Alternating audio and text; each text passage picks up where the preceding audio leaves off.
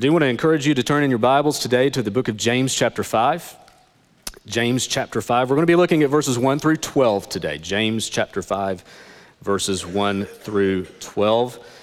Last week we took a bit of a diversion and had a little post-election talk from a few passages of Scripture that reminding us. And so if you didn't have an opportunity to maybe hear that message last week out of town or something like that, we'd encourage you to go to the website and take a listen just to be edified and encouraged, reminded as Christians how we're to live in the midst of a very divisive and confused world. And we just want to be found faithful as Christians today.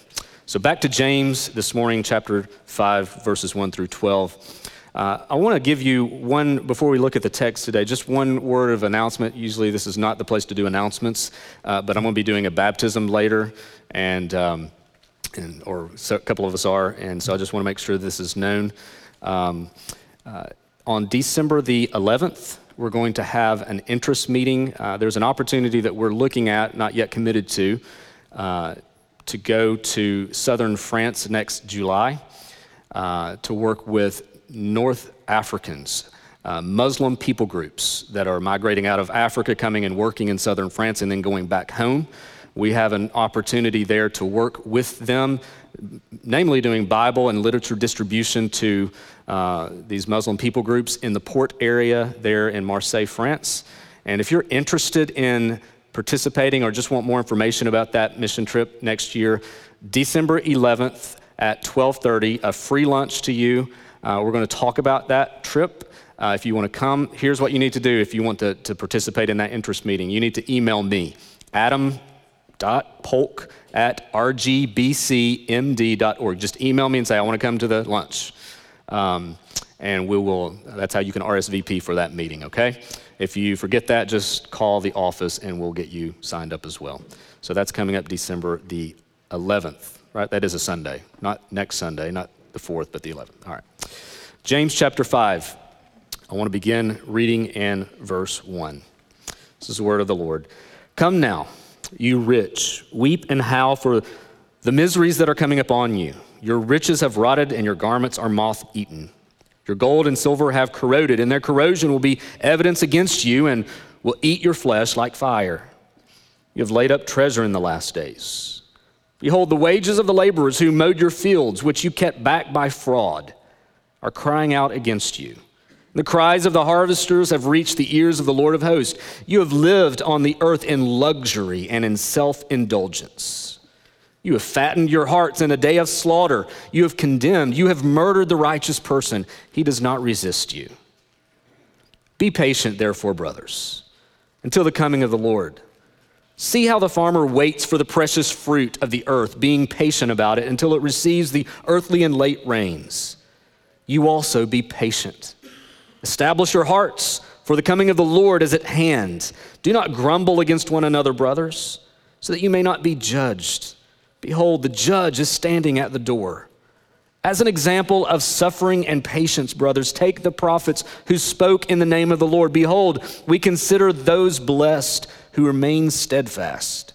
You have heard of the steadfastness of Job, and you have seen the purpose of the Lord, how the Lord is compassionate and merciful. But above all, my brothers, do not swear either by heaven or by earth or by any other oath, but let your yes be yes and your no be no, so that you may not fall under condemnation. Let's pray. Father, we thank you for your word. Speak now by it. Help our hearts to hear it and respond to glorify you. In Jesus' name, amen. A couple of weeks ago, we spent time as a congregation considering and praying for the persecuted church.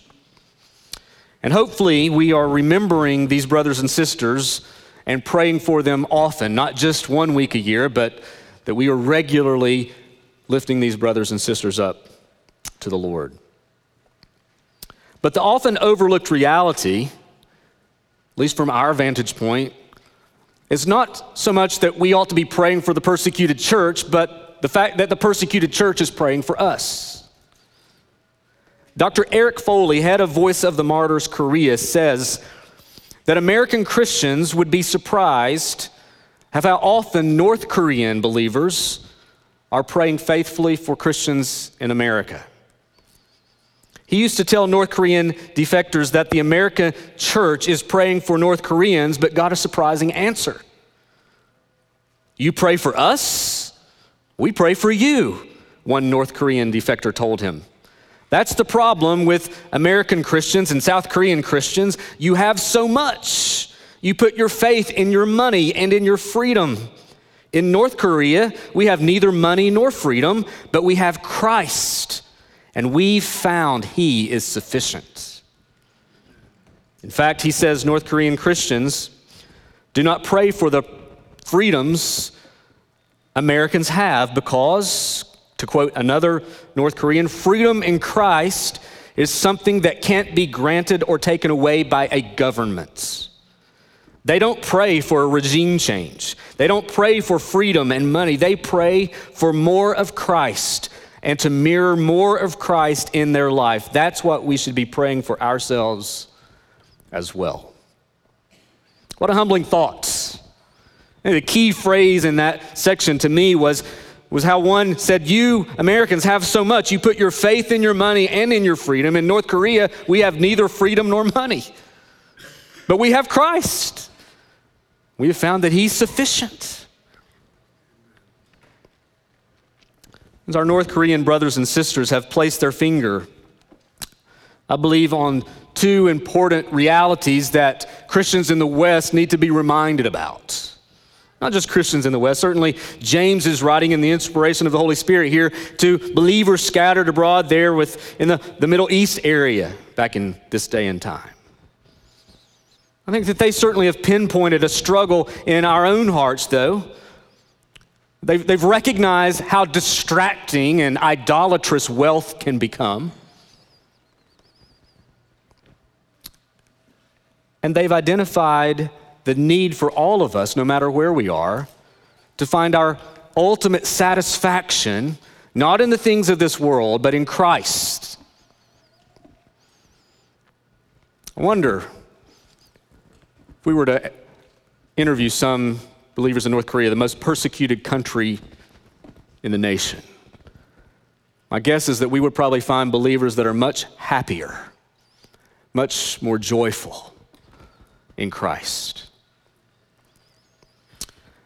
See, I think this is informative to us because I think it serves as a good backdrop for James chapter 5. Here in James chapter 5, James is addressing the rich and encouraging the poor. He's writing here to warn those who are living it up in luxury and in self-indulgence. And he's also in verses 7 through 12 seeking to encourage those who have been oppressed. Really, I think we find two simple pieces of instruction from this passage. We can divide it up into verses 1 through 6 and 7 through 12. In verses 1 through 6, we have what we could call a condemning word. It's a strong word that we find in these first 6 verses. And then in verses 7 through 12, a hopeful word. It's often debated, especially in the first 6 verses of chapter 5, whether or not these rich that he's speaking about or speaking to are believers. Many commentators say that they don't believe that he's writing to or about Christians there in verses 1 through 6 because of the contrast we see in verse 7. Therefore, brothers, it's almost as he's contrasting those who are living it up in luxury as a wealthy, unbelieving people. And now he's condemning them, and now he's writing to encourage believers. But regardless of whether or not the rich in verses 1 through 6 are Christian or not, he's writing this to Christians. And so it's a reminder for us. It's a reminder that God will be a God of justice and that He will indeed condemn those who find their hope in the things of this world and not in Him. It's a reminder that God will have the final say. And it's also a word of exhortation to us as believers. I think, certainly for us, it's much more applicable now in the West because it's a warning. Listen, don't get tangled up in wealth. I'm preaching to a rich congregation today. You are some of the most wealthiest people on the planet. If you want to argue with me about that, we'll argue. You're going to lose. Historically, globally speaking, you are some of the wealthiest people that have ever walked the planet. And so this word for us today, I think, is something we need to hear. As a word of warning, as a word of exhortation, to be reminded not to find our hope in the treasures and the things of this world, but to find our hope in Christ. Then also there's a hopeful word for us, as we will see later on in verses 7 through 12. So let's look first at the condemning word. Let's do the bad news and then the good news. Condemning word, verses 1 through 6. Is it wrong to be wealthy? This is good. We're going to have an interactive sermon today. Listen to a couple of passages of Scripture. Luke chapter 16, verse 13. No servant can serve two masters, for either he will hate the one and love the other, or he will be devoted to one and despise the other. You cannot serve God and money. 1 Timothy chapter 6, verse 12. Those who desire to be rich fall into temptation, into a snare, into many senseless and harmful desires that plunge people into ruin and destruction. For the love of money is a root of all kinds of evil. But then there are texts that say this. Deuteronomy chapter 8, verse 18. You shall remember the Lord your God, for it is he who gives you power to get wealth, that he may confirm his covenant that he swore to your fathers as it is this day, he writes to the Israelites. Or Proverbs 10, verse 22. The blessing of the Lord makes rich, and he adds no sorrow with it. How do we reconcile these two realities in our mind?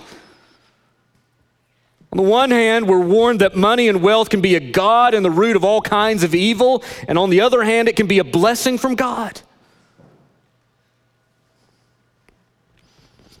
Well, friends, if it is true that wealth can be a blessing from God, then wealth in and of itself is not the problem, is it? The problem lies in the human heart. James begins this chapter with a strong, that's putting it lightly, a strong rebuke and warning. He almost sounds like an Old Testament prophet, doesn't he? Come now, you say, or come now, you rich, weep and howl for the miseries that are coming upon you. This is James' means of encouragement, right? This is pretty strong language. Most have concluded that James is addressing, as he's referring to the rich there, that he's addressing a group of wealthy, unbelieving landowners that had exploited the poor in this day and time.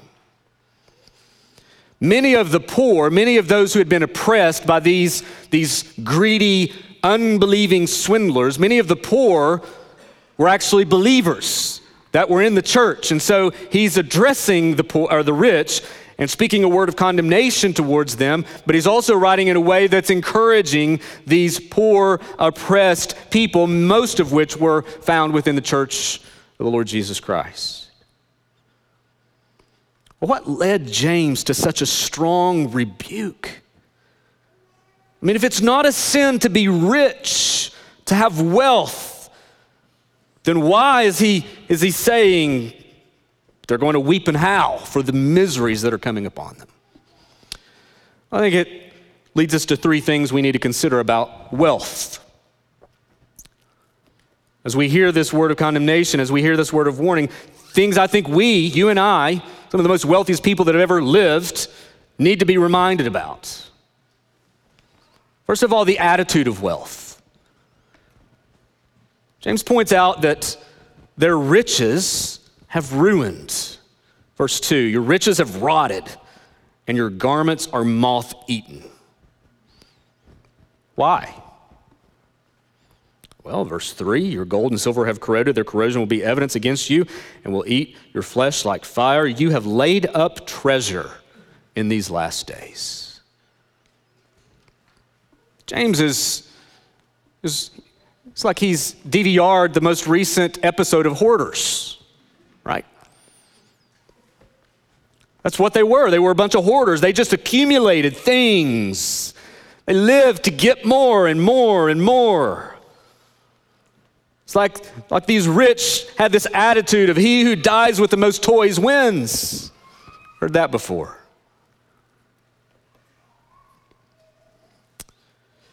Jesus warned us about such a thing, we know, in Matthew chapter 6, verse 19.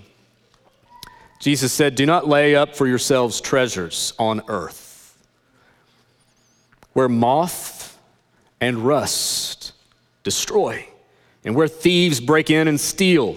But lay up for yourselves" what? "Treasures in heaven, where neither moth nor rust destroys, and where thieves do not break in and steal."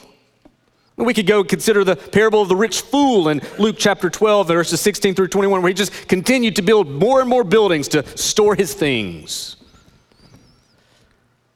Friends, this type of heart attitude is far from the heart of God.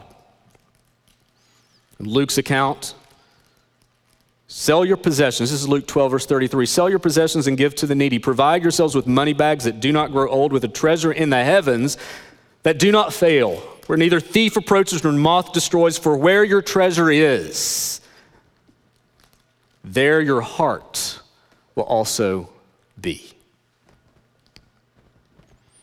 Friends, if you want a quick examination of your heart, just look at your stuff. Just go open your closet, open your refrigerator and your cabinets, and look in your garage. I'm not saying that to make you feel guilty for all the things you have. I'm just saying, if you want a quick look at your heart, look at the things you have. Where your treasure is, there your heart will also be. What do your possessions say about your heart? I feel like I'm preaching as a hypocrite. I feel the weight of this, even in my own life. What's our attitude about wealth? How do we see material things? Are we guilty of just storing our things up and up and up and trying to get more and more and more? See, this is exactly how these condemned rich lived. What's our attitude about wealth? But notice also the pursuit of wealth. In verse 4, "Behold, the wages of the laborers who mowed your fields, which you kept back by fraud. They're crying out against you, and the cries of the harvesters have reached the ears of the Lord of hosts." This is an area known for its variety of agriculture, and as a result, the many farms, and at least that's what we would refer to them as, the farms that dotted the landscape. But what we see here is in the picture that's being presented for us in this context is these powerful, rich, unbelieving landowners preyed on the smaller farmer. They snatched up more and more of the land, forcing the farmers to go from farming their own land to becoming employees of the rich. And do you think the rich paid them well? Not according to verse 4, "which you kept back by fraud."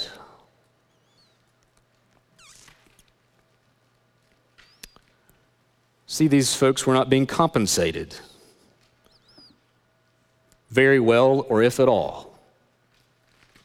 And James calls them out. He says, "The cries of these that you have committed fraud against have reached the ears of the Lord of hosts." It was a clear violation of God's law. We read in Deuteronomy chapter 24, verse 14. This is in God's law. It says, "You shall not oppress a hired servant who is poor and needy, whether he is of your brethren or one of the sojourners who are in your land within your towns. You shall give him his hire on the day he earns it, lest he cry out to the Lord and it be sin in you."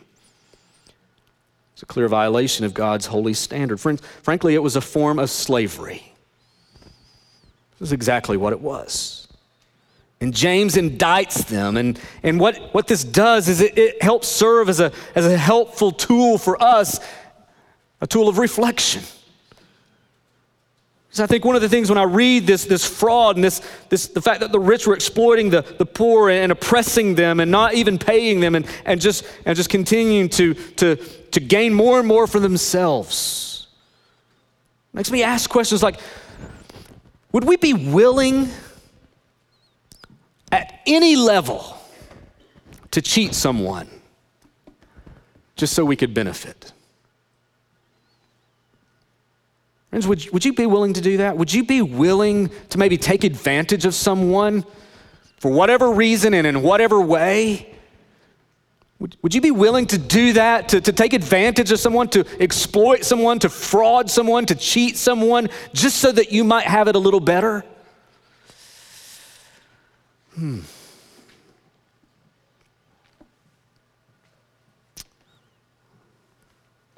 are we willing to take advantage of others, especially those of us who are very privileged? Are we willing to take advantage of others who aren't so privileged to benefit ourselves? Are we using the privileges and blessings that we've been given of God to serve ourselves or to serve others?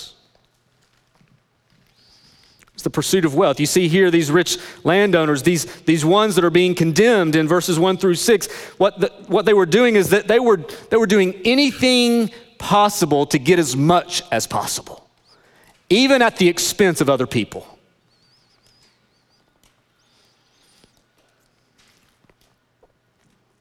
Friends, that's not the heart of God. We've been called to bless others, to serve others, to pursue others, not to fraud them or exploit them. How we pursue the things we have says a lot about who we are. The pursuit of wealth, but what about the use of wealth? Verses 5 and 6, James beefs up his rebuke here, and that's pun intended. One thing a farmer does with cattle before sending it to the slaughterhouse is fatten that thing up.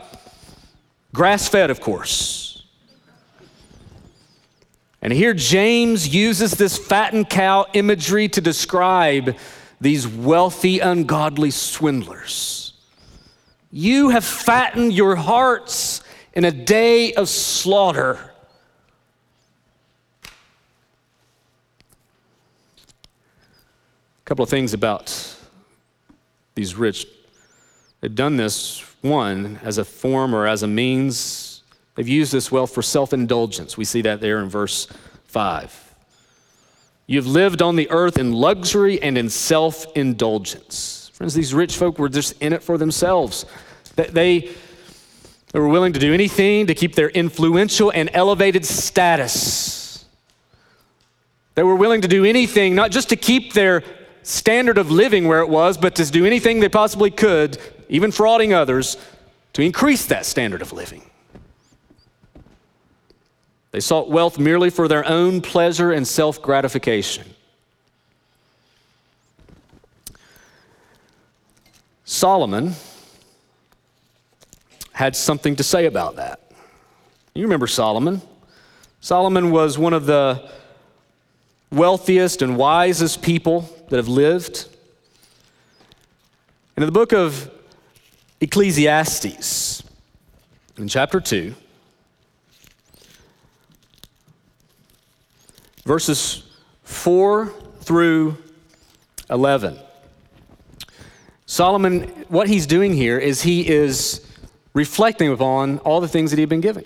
He's reflecting upon the wealth and how this wealth has impacted not just him and really his conclusion at the end of the day. So after Solomon has gotten all that he has, he makes a conclusion. This is what he says. He says, I made great works. I built houses and planted vineyards for myself. I made myself gardens and parks and planted in them all kinds of fruit trees. I made myself pools from which to water the forest of growing trees. I bought male and female slaves, had slaves who were born in my house. I had also great possessions of herds and flocks, more than any who had been before me in Jerusalem. I also gathered for myself silver and gold and the treasure of kings and provinces. I got singers, both men and women, and many concubines, and the delight of the children of man. So I became great, surpassed all who were before me in Jerusalem. Also my wisdom remained with me, and whatever my eyes desired I did not keep from them. I kept my heart from no pleasure, For my heart found pleasure in all my toil, and this was my reward for all my toil. I had it all. And then notice this conclusion in verse 11. Then I considered all that my hands had done and the toil I had expended in doing it. And behold, all was vanity, striving after wind, and there was nothing to be gained under the sun. Friends, we need to take seriously this description and warning that James presents to us here. I think one of the words to us as believers, and I think we probably have more in common with these rich landowners than we want to maybe acknowledge. But I think what this does is it serves as a warning for us. Listen, wealth is not bad. God creates it. God gives it. He blesses people with it. But not for self-indulgence and not for just living it up more and more and more. He gives it as a blessing, but also so that we can be a blessing. There's nothing wrong with wealth unless it becomes your God. There's a lot of things in the Bible like this. We think about things that God has given, God has created as good, that we corrupt and make bad. Think about that. Think about sex. God created it, a man and a woman, a marriage relationship. It's a good thing God created. You read the book of Song of Solomon, as it puts any romance novel to shame. I've not read any of those, but I've read Song of Solomon. God speaks very highly of something he created as good. The problem is that we mess it up. We corrupt it through a means of variety of all kinds of corruptions. Think about food. It's a good thing, but gluttony is a problem. Might be controversial in a Baptist church, but God has created wine, and he says it's good. It gladdens the heart of man, Psalm 104. But we've made a mockery of it in many cases. We become dependent upon it. It becomes our idol and God. And when we grow dependent, it becomes an ungodly thing, a sinful thing, a dangerous thing. And so with wealth. Wealth is not the problem. The problem is the human heart. God gives us wealth both as a blessing and so that we can be a blessing.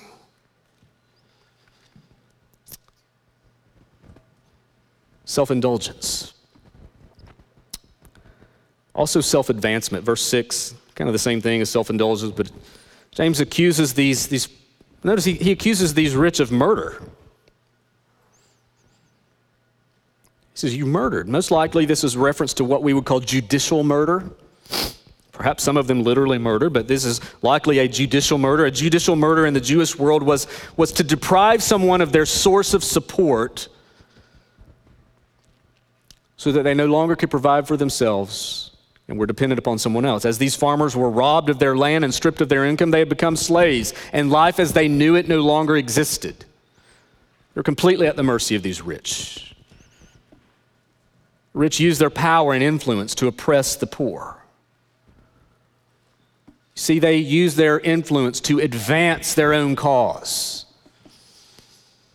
Friends, this is a radical departure from how we are called to live as Christians. We are not called to live in a way that advances our own selfish cause. We are called to live in a way that advances Christ's cause in the world, that advances his kingdom and his gospel. And one of the reasons I believe that he has blessed an entire hemisphere with wealth is so that we could be a blessing to other nations that don't have as much. Not so we can just build our barns and our homes bigger and bigger so that we can have more and more. So that we can be a blessing to the nations. Not just the nations. So we can be a blessing to our neighbors. As our comforts and our possessions should be never something we all live for. We are called to love our neighbor as ourselves, not just called to love ourselves. We are called to help the oppressed and the marginalized in society. I mean, we want to get all political about it and talk about how the government should do and not do that, and we want to debate those things. Friends, forget the government. The church is called to this. Don't be waiting on the government to do what the church should be doing all along. We are called to engage our neighbors and help the oppressed and pursue those who are marginalized in our society with the gospel so that we can serve them and see them won to Christ and established in the faith, discipled. So here this is verses 1 through 6, both a rebuke and a warning. It's a rebuke to these rich, but it's a reminder to those who are reading this letter that God is a God of justice. It's almost as if he is saying to these poor Christians, most of the believers in this day and time were the verses 7 through 12 kind. They were the oppressed. They were the ones that weren't being paid. They were the ones suffering under the regime of these wealthy, ungodly landowners that had swooped in and oppressed them. And James it's as if he is saying, listen, take comfort in the fact that God is a God of justice. God will hold these people to account. And don't envy them. I think that's a word for us. Don't envy the wealthy. Don't think that those who have more and more and more are something to be pursued. If God gives it to you, fine. Don't be guilty. Don't feel guilty when you go home today and you open your closet and you're like, wow.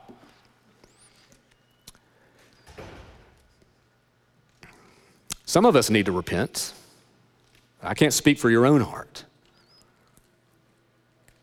Take comfort in the fact that God is a God of justice. He will by no means let the guilty go free. And so, friends, if you've been cheated, if you've been oppressed, if you've been overlooked, if you've been abused, if you've been the one that's received the bad end of the deal, listen, God will have the final say.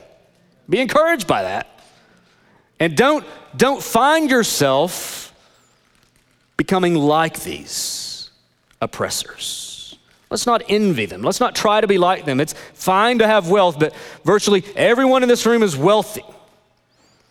But let's steward it for the glory of God. So it's a condemning word. Let's look at the hopeful word briefly as we look at verses 7 through 12. James, as he confronts the rich with their pending doom, I mean, he's quite blunt. Weep and howl for the miseries that are coming upon you, he says. He now turns in verse 7 to remind the believers of the comforts that they should have, of their responsibility. Now, keep in mind that many of these believers were probably those who were being oppressed by the rich landowners. But also, just think about this. James has just warned these ungodly rich folk of their coming judgment. And now he refers to the same event of Christ's coming judgment as the very thing that should bring believers comfort. Same event, different outcomes. Same event, one, he's saying, listen, it's bad news for you. Same event, other people, it's good news for you. This is the gospel. The same events with different outcomes. Christ came into the world as a perfect man. He lived a perfect life. He was faithfully obedient to the law and will of God, and yet he died upon a cross to bear the burden and shame of sin, so that anyone who would look to him and trust in him would be forgiven of their sins and welcomed into God's family forever. They would not perish but have everlasting life. And then he ascended into heaven and he promised that he's coming again for his people. And if you're one of those, if you're part of the redeemed, this is a good news for you. So if you're here this morning, you're thinking, well, should this be good news for me that judgment's coming, or bad news for me? Friends, have you trusted in Christ? Are you reconciled to God through the finished work of Jesus? Have you trusted in Jesus Christ? If you haven't, friends, that's perhaps the word you needed to hear today, is that you would call upon the name of the Lord and be saved. This instruction James gives here in verses 7 through 12 is quite helpful and I think applicable to many contexts as we live in challenging and difficult days. These believers were especially struggling, especially being oppressed in the way that they were, and James is writing to them to encourage them. Notice what he says. He says, be patient. And he just doesn't say that and leave. If you have a good friend or a family member or a spouse or someone that you know really well and they're struggling, you just need to be patient. You probably need to caveat that with some things. James does that here. He says, be patient, therefore, brothers. I know that you're enduring hard times. I know that you're going through significant trials. I know that in many cases you're being persecuted, you're being oppressed, you're being exploited, you're being taken advantage of. Think about our North Korean brothers and sisters. He says, be patient. But what does that patience look like? One, he says we should eagerly wait. Be patient, therefore, brothers, until the coming of the Lord. See how the farmer waits for the precious fruit of the earth, being patient about it until it receives the earthly and late rains. You also be patient. This is not a patience that is inactive. We're just kind of sitting back waiting, like we in the doctor's office, just waiting some more. It's an active patience. It's an eager anticipation, confidence. We're not always confident that the doctor's actually going to come into the room. This is a confidence that Christ is coming. The day of the Lord is at hand. I think we often have too many distractions that we allow to keep us from eagerly waiting on Christ's return. And how many of you just this past week thought much about the coming of Christ? Maybe a week before last you were saying, come quickly, Lord Jesus. How many of us voted? We voted and said, come quickly, Lord Jesus. Friends, we are to eagerly wait with anticipation. Number two, notice he says that this patience also includes an establishing of our hearts. Verse 8, you also be patient, establish your hearts, for the coming of the Lord is at hand. So he further defines this patience by adding this phrase, establish your hearts. It's a call to stand firm in the grace of God as we wait. It's also this idea of someone becoming stronger, establishing their hearts. Waiting on Jesus while enduring evil is not wasted time. It's a call to persevere in the grace of God. You read passages in the Bible, James 1, goodness, right here in chapter 1. Count it all joy, my brothers, when you meet trials of various kinds. This is not wasted time, for you know that the testing of your faith produces steadfastness. And let steadfastness have its full effect, that you may be perfect and complete, lacking in nothing. As we wait on Christ, Christ is working on us. He is perfecting us. He is not just redeeming and reconciling us, but he is transforming us.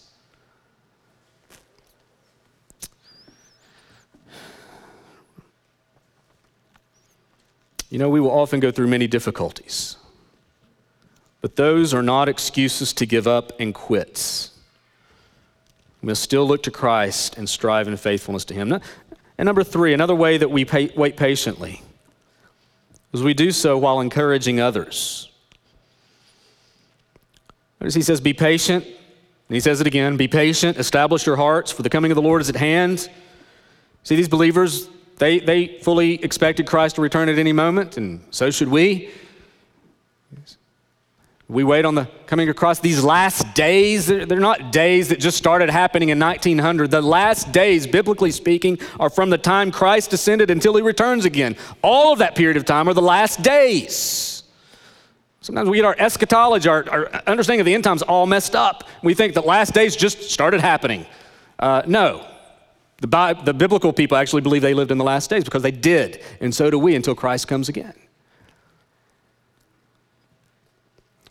And while we wait, we should encourage. James says it negatively. Verse 9, do not grumble against one another, brothers, so that you may not be judged. Behold, the judge is standing at the door. And you know what happens when we are under stress and pressure or tired? Are those your best moments? When you're stressed, When you've had a long day or a long week, or maybe you've gone through an extraordinarily difficult season in your life, when you're stressed, when you are pressed down, when you are exhausted, do you think that that's your best moments of interaction with other people? Friends, I know for me that's not the case. When I am tired and when I've been stressed, that is when I am the shortest with my wife, with my kids. I am grumpy, I am irritable, I dare them to say something to me.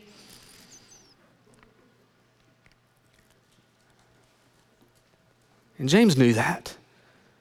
He said, friends, you're tired, but don't grumble against your brother. They're tired too. Get your eyes off the things that your brother has done to frustrate you. Get your eyes on Christ. What a poor witness it is when we grumble against one another. Friends, it seems that so many of us are quick to be at each other's throats today. Last week's sermon, reference that. We're so quick to be at each other's throats over foolish things. And James says, stop. Don't grumble against one another. Brothers, someone says, brothers, don't forget your family. The very one you're grumbling against, guess what? You're going to spend eternity with them. You're like, great. Well, praise God. God saves sinners. We don't know when Jesus is coming again. It will be unexpected. That's what the Bible teaches us, but it's certain. And the last thing we want to be found doing when Christ returns is grumbling against someone.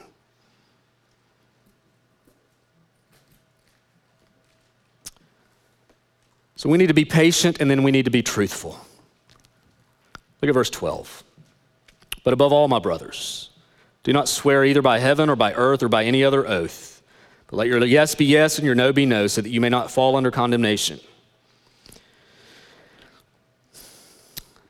Here in verse 12, the swearing that James has in mind is not bad words, although we can go to other passages to remind us about our speech. But the swearing he has in mind here is about invoking God's name as a guarantee of what we say. Have you ever heard someone or been the someone that said this? They'll say something and then they'll say, I swear to God, it's true. Just to hear that kind of makes us cringe, doesn't it? It should. It's a breaking of the second commandment. I quoted it. I don't think I'm breaking it. God forgive me if I did. But it's almost as if we're adding that statement to validate what we're saying, almost to add more emphasis or to help people say, no, I really am saying the truth. And we add that as a validation of the truthfulness of what we're saying. We somehow invoke God's name and as a validation. Friends, that's not what we're called to do. We're called to live, to speak, and act in ways that are marked by full integrity. Everything that we do as Christians ought to be trusted. And all he's saying here is, as you wait upon the Lord, don't lose your witness. Let your yes be yes, let your no be no. Speak the truth. Friends, God sees all things and he will judge all things. As believers, we should not envy the wealthy who build up lavish lifestyles in this world, but we should wait patiently upon the Lord who will judge the ungodly and bring his people home. I think Paul summed it up quite well in 1 Timothy chapter 6, verse 17 through 19. As for the rich in this present age, charge them not to be haughty, nor to set their hopes on the uncertainty of riches, but on God, who richly provides for us with everything to enjoy. They are to do good, to be rich in good works, to be generous and ready to share, thus storing up treasure for themselves as a good foundation for the future, so that they may take hold of that which is truly life. Friends, do not find your hope in the things of this world. We are wealthy. Let's not use our wealth to live it up and to live luxurious, self-indulgent, self-advancing lifestyles, but let's use the wealth God has given us as a blessing to others to advance the kingdom of God. And friends, let's be patient, because sometimes we are on the other end as we are being oppressed and being tried and being tempted and being challenged. Christ is coming. Let's be patient. Let's be truthful. Let's be found faithful as we wait for that day. Let's pray. Father, we thank you for this reminder and this word that you've given us today. Lord, we thank you for loving us and loving us in such a way that you've given us the truth. Lord, we love you and we thank you for what you have given us to consider today. God, would you stir our hearts and would you remind us of where we may fall short? Maybe, Lord, we find ourselves today hoping too much in this world, too much in our things, our possessions, our material blessings. Father, would you help us not to see them as just things for our own lives, but Lord, things to serve others. And God, would you help us to see, even through the midst of struggle and trial and temptation and difficulty, Father, would you help us to know that Christ is coming and that we can rest with hope in that sweet assurance that he will come again. Father, we love you and we thank you for what you've done. We pray this in Christ's name. Amen.